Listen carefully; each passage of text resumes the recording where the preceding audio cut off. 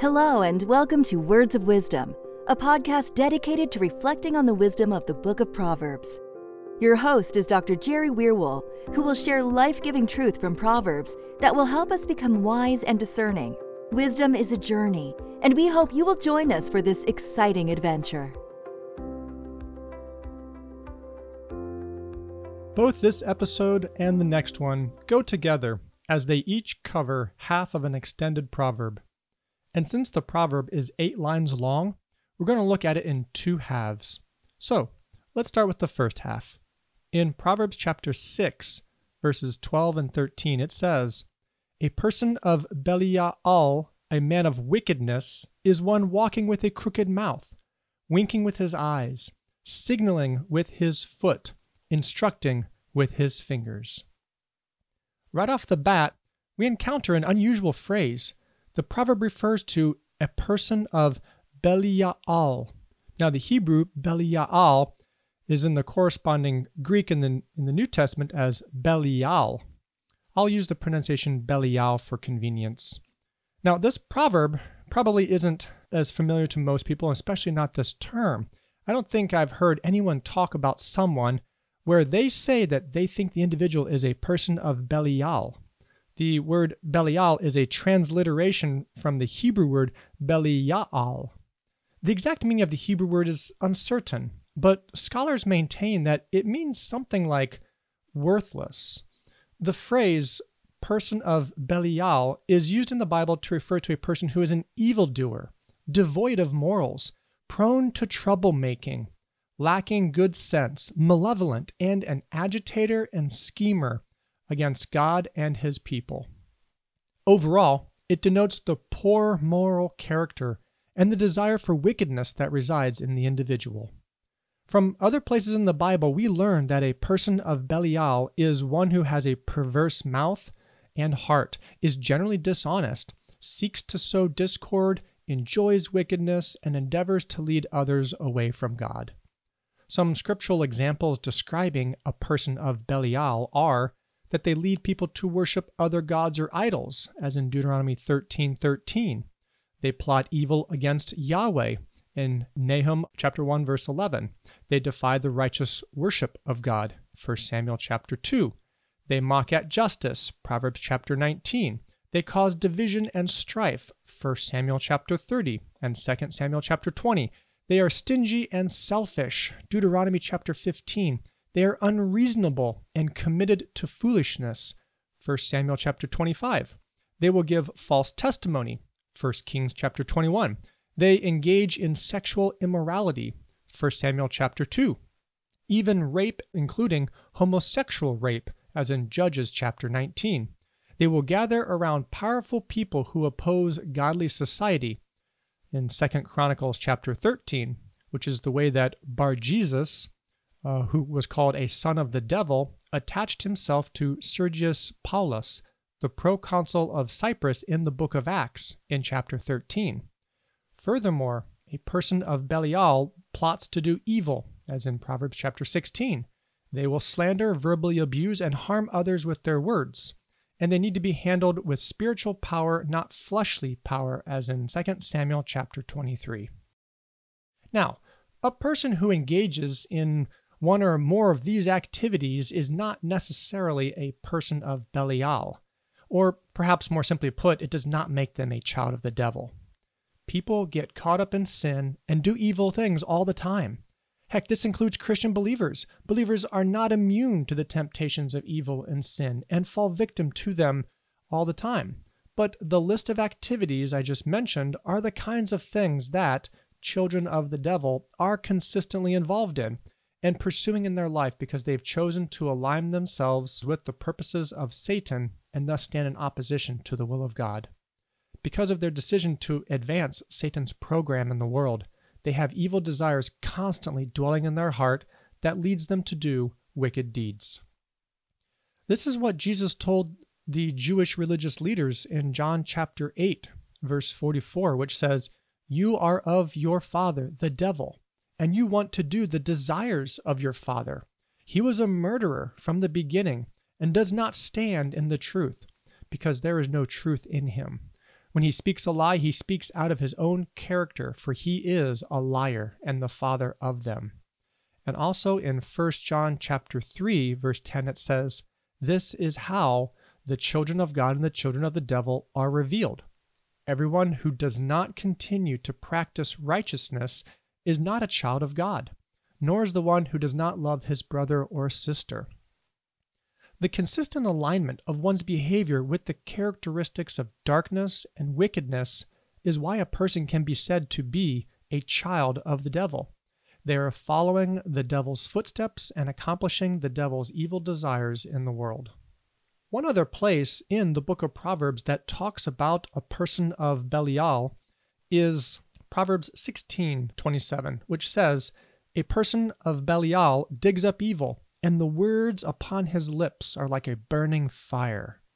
The person of Belial is characterized here as one who digs up evil. Digs up evil is a metaphorical expression that refers to eagerly searching for and trying to come up with evil things to do. It might refer to evil speech in parallel with the second line of the proverb, but it could also be more broadly referring to simply evil acts in general. By using the imagery of digging for something, the proverb is stressing how the person of Belial exerts significant effort and searches his corrupt thoughts and imagination for ways to defame and insult Yahweh and others. Through evil schemes, the person of Belial actively contrives and plots wickedness that, in turn, either directly or indirectly is destructive and causes pain and suffering for others. Secondly, the person of Belial is said to have words upon their lips that are like a burning fire. This figurative expression likens what is upon the lips of the person of Belial to a scorching and burning fire. The object words is supplied by the metonymy lips for the words produced by the lips when a person speaks. This descriptive phrase, it conveys in graphical terms the immense destructiveness and intensity of their searing words, as if they were like a blast furnace whose heat is able to penetrate and destroy even the strongest of metals. Or perhaps to use a more modern illustration, the person of Belial's words are like a flamethrower that spews out scorching flames on anyone they desire to harm. Ultimately, the metaphor represents the excessive injury that is accomplished by a person of Belial's evil and corrupt words. Now, the name Belial is not mentioned as a specific title for Satan or the devil directly in the Old Testament, but this is certainly the way it's used in pseudepigraphal literature, the Dead Sea Scrolls, and interestingly, the Apostle Paul appears to use this term, Belial, as a proper noun in reference to the devil in 2 Corinthians chapter 6, verse 15, where he writes, "And what harmony does Christ have with Belial? Or what portion does a believer have with an unbeliever?"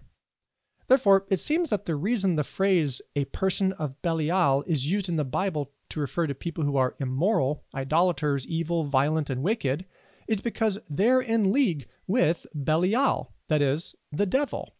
Whether conscious or not about their alignment with the purposes of evil and darkness, a person of Belial advances the devil's sinister program in the world to rebel against their creator by turning people away from worshiping and obeying Yahweh, the one true God.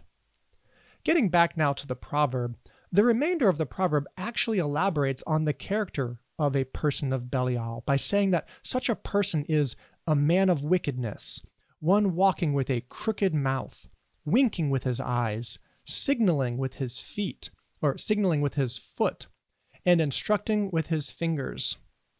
First, the person is called a man of wickedness, just simply meaning that he's an evil person. His wickedness is immediately made known by the way he walks with a crooked mouth. Walks is an idiom that refers to one's manner of life and behaviors, and a crooked mouth doesn't refer to a person who has a strange-looking mouth that maybe is higher on one side than on the other, and maybe looks as though they got punched in the face one too many times. Rather, a crooked mouth is a metonymy for the words that the person speaks and is a way to express that they're not speaking straight or pure words, meaning that the words are not honest and true.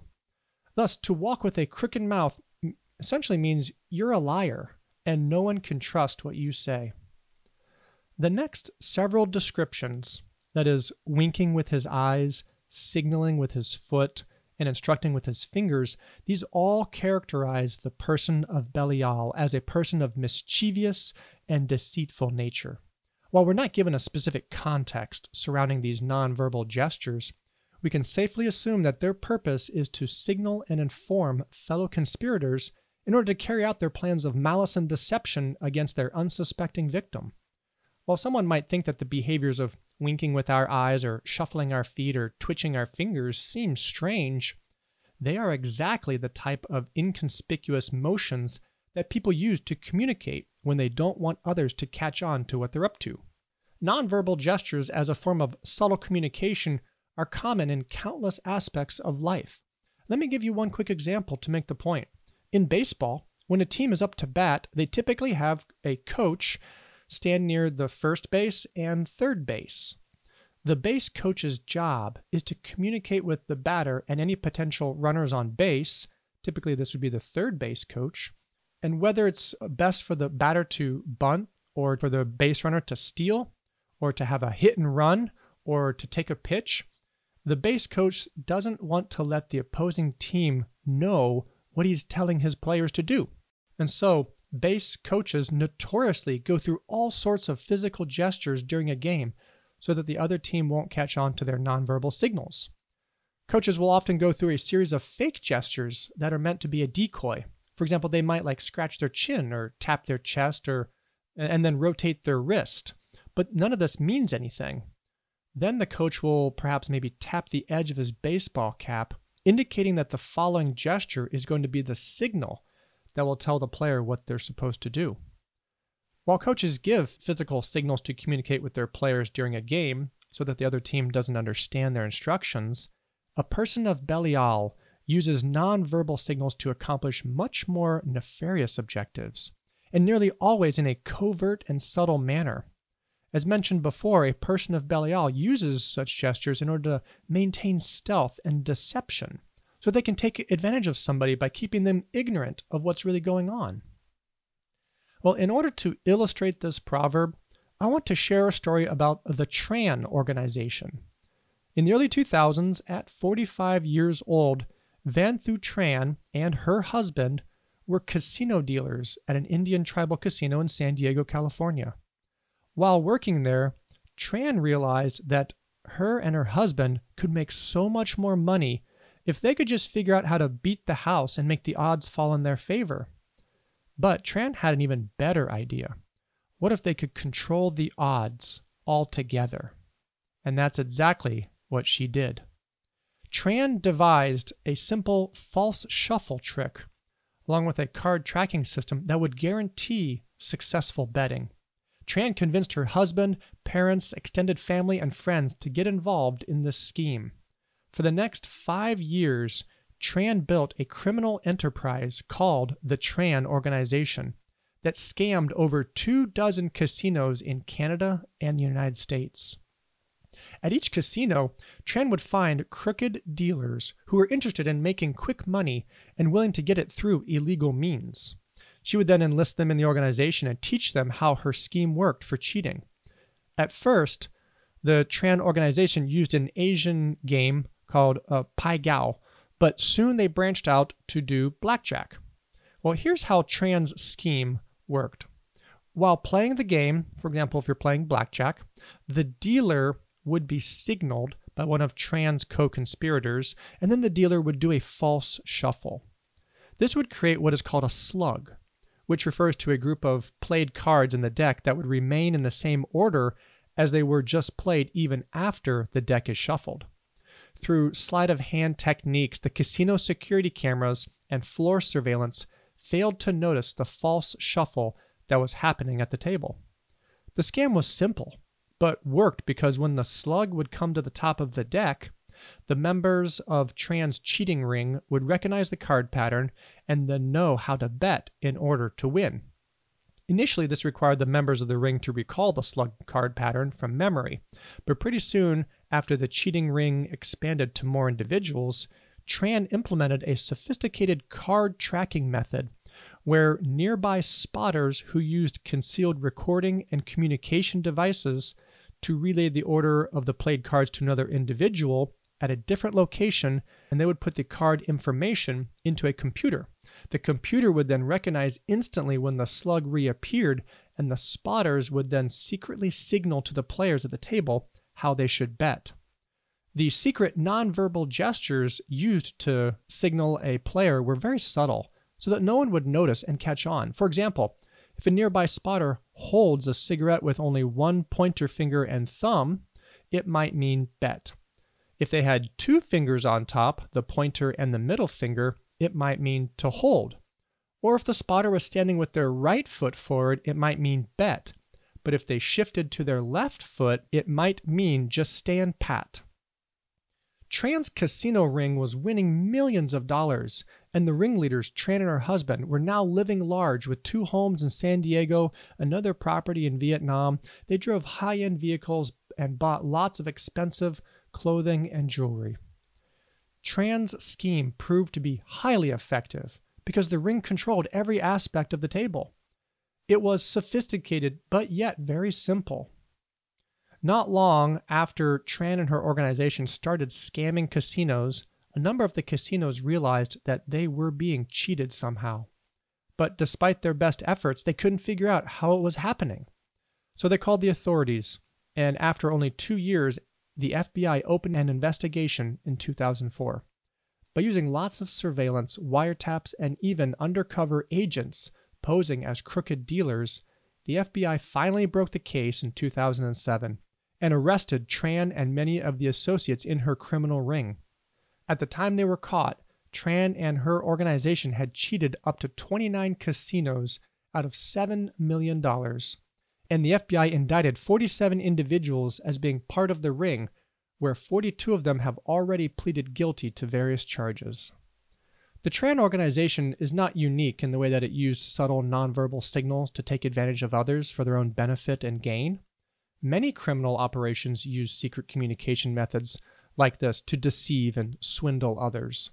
But the ones who use such devious methods are a person of Belial, because they have aligned themselves with the devil, and therefore can rightly be called children of the devil as they seek to carry out his goals and purposes.